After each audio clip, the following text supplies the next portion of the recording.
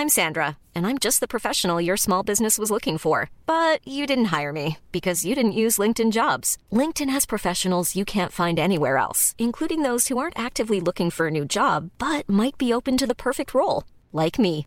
In a given month, over 70% of LinkedIn users don't visit other leading job sites. So if you're not looking on LinkedIn, you'll miss out on great candidates like Sandra. Start hiring professionals like a professional. Post your free job on linkedin.com/people today.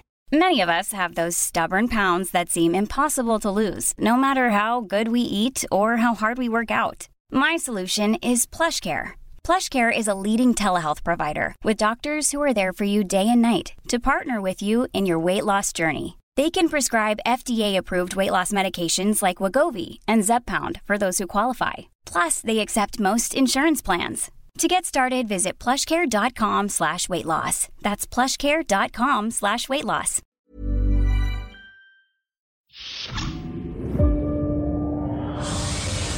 Star Trek Generations was a unique film in a number of ways, serving as both a final encore for the original series and an epilogue for the next generation.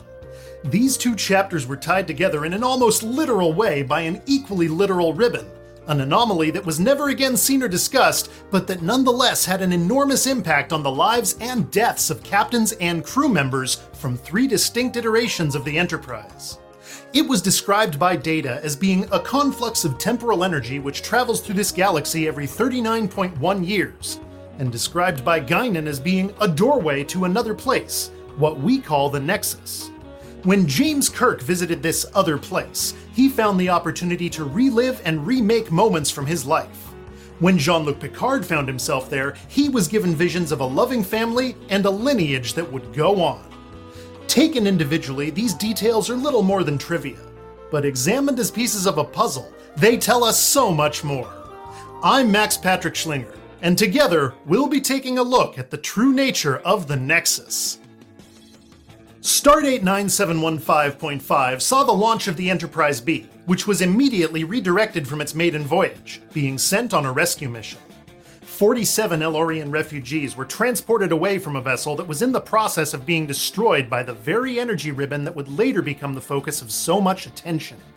It was during these moments that James Kirk was allegedly killed, but as later events would reveal, he was actually alive and well within the Nexus, having seemingly spent mere seconds there before Jean-Luc Picard's own arrival, some 78 years later.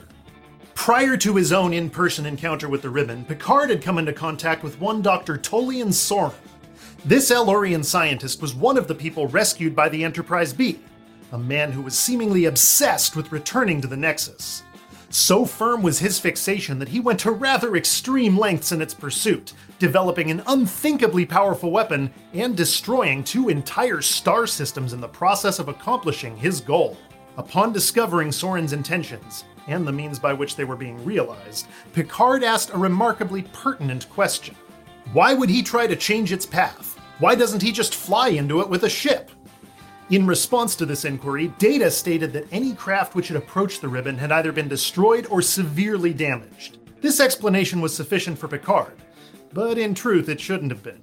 By that point, he had already spoken with Guinan, another El-Aurian refugee from the same vessel as Soran, who had alluded to having spent time in the Nexus. Furthermore, Soran's motivations were rooted entirely in his own familiarity with the place in question, indicating that one could enter it with the aid of a ship. After all, at least 2 people had done so and returned to tell the tale, having been pulled away, ripped away in Guinan's words, by a transporter beam. Once again, that turn of phrase, ripped away, was incredibly important, and the good captain missed it. Before we go on, let's clarify something. There have been countless debates about how transporters actually function, with some people maintaining that an individual somehow remains alive and conscious while in transit, and others explaining why the system actually kills its passengers and replaces them with exact unaware duplicates. In either case, the end result, at least where the Nexus is concerned, is exactly the same. The entity who arrives is left feeling like they were torn from a place where they would have preferred to stay, and that sensation never subsides. To quote Guinan once again, "It's a place that I've tried very, very hard to forget. I would have done anything to get back there." These sentiments were offered by someone who had every appearance of being Picard's intellectual superior, One could easily make the argument that she was Kirk's intellectual superior as well. And yet both men were willing and able to leave the Nexus with no ill effects whatsoever, even after being presented with precisely what they had each seemed to want. Kirk being given his not-so-lonely retirement and Picard being offered his progeny, they each needed only a handful of minutes before deciding to find the exit. The difference is that Kirk and Picard chose to leave, whereas Guinan and Soran were forced to. Some speculators have offered the insidious suggestion that Picard never truly left the Nexus, but if we put that idea aside, several aspects of the energy ribbon's true nature start to become evident. First and foremost, we know that people within it have virtually limitless control over where and when they re-enter the standard space-time continuum. According to Nexus Guinan, a so-called echo left behind when her real self was forcibly removed, if you leave, you can go anywhere, anytime. We also know that time passes at a different rate there, that its internal reality can be altered at the whims of its denizens, and that entering is far easier than Soran's actions would suggest. Based on what we've seen, it should have been completely possible for someone to approach the Nexus, enter it, and subsequently deposit themselves at any place or point in history. But neither Soran nor Guinan ever attempted such a straightforward strategy.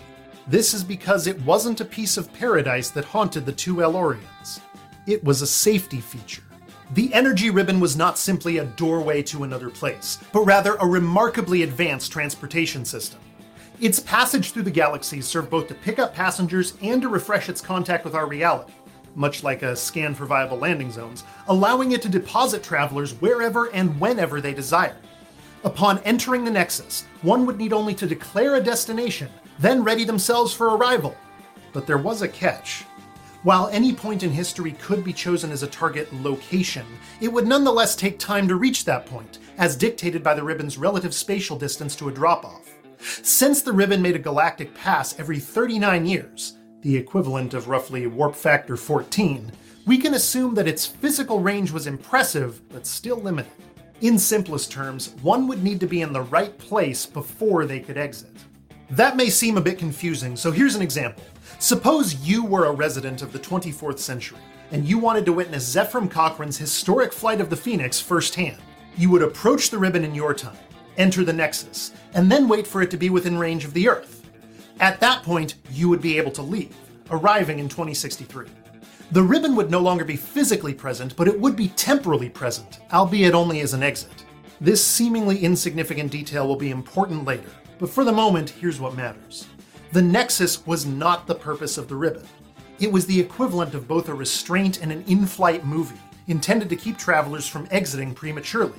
The altered passage of time within it could have given Soran and Guinan the impression that they had spent lifetimes there. But in the real world, they were transported away mere seconds into the initial boarding process, when the ribbon's internal systems were still trying to determine their intended destinations.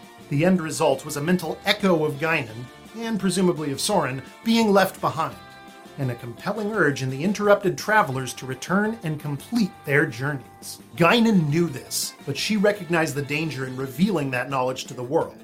Soran also knew this, and he saw it as a means to an end. The Borg attacked the El-Aurian system in 2293, killing Dr. Soran's wife and children. He was rescued by the L'Cool, which met its ill-fated end in the gravimetric distortions generated by the ribbon. It was at this point that the scientist had his first encounter with the Nexus, realized its true potential, and decided to use it to his advantage. But disaster struck when the Enterprise B transported him away. What followed was 78 years of study, planning, and preparation, all with one goal in mind. He would recover his family, defeat the Borg, and save the lives of every El-Aurian in the process. Simply entering the Nexus would not be enough, though. Soran knew that he would need a weapon to use against the invaders, and also a method of safely ferrying survivors to a new location. Fortunately, the ribbon presented an opportunity there as well. By altering its physical path in the present, he could change its temporal location in the past, and in doing so, bring the force of an entire supernova to bear against the Borg. This would also result in the destruction of the El-Aurian system, but since everyone would have been rescued by an earlier iteration of the ribbon, brought to Soran's home planet via similar tactics as the ones he employed in 2371, the loss would have been an acceptable one. Furthermore, the resulting paradox would ensure that the only deaths were those experienced by the Borg. and that the scientists' actions in the 24th century would be undone. Unfortunately, one meddling starship captain had to ruin everything. When a person enters the Nexus, it pulls surface-level desires from their mind as part of its restraining and entertaining mechanic. Kirk, for example, was given images of a rustic lifestyle with a woman he loved, having recently thought about his solitary retirement. Dr. Soren took advantage of this by discussing death, knowing as he did, possibly as a result of having interrogated a certain chief engineer, that Picard had recently suffered a tragic loss.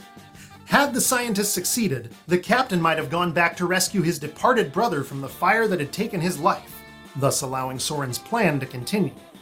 Instead, Picard recruited the help of another denizen, who had not yet decided on a destination, then returned to a moment only minutes prior to his entry to the Nexus.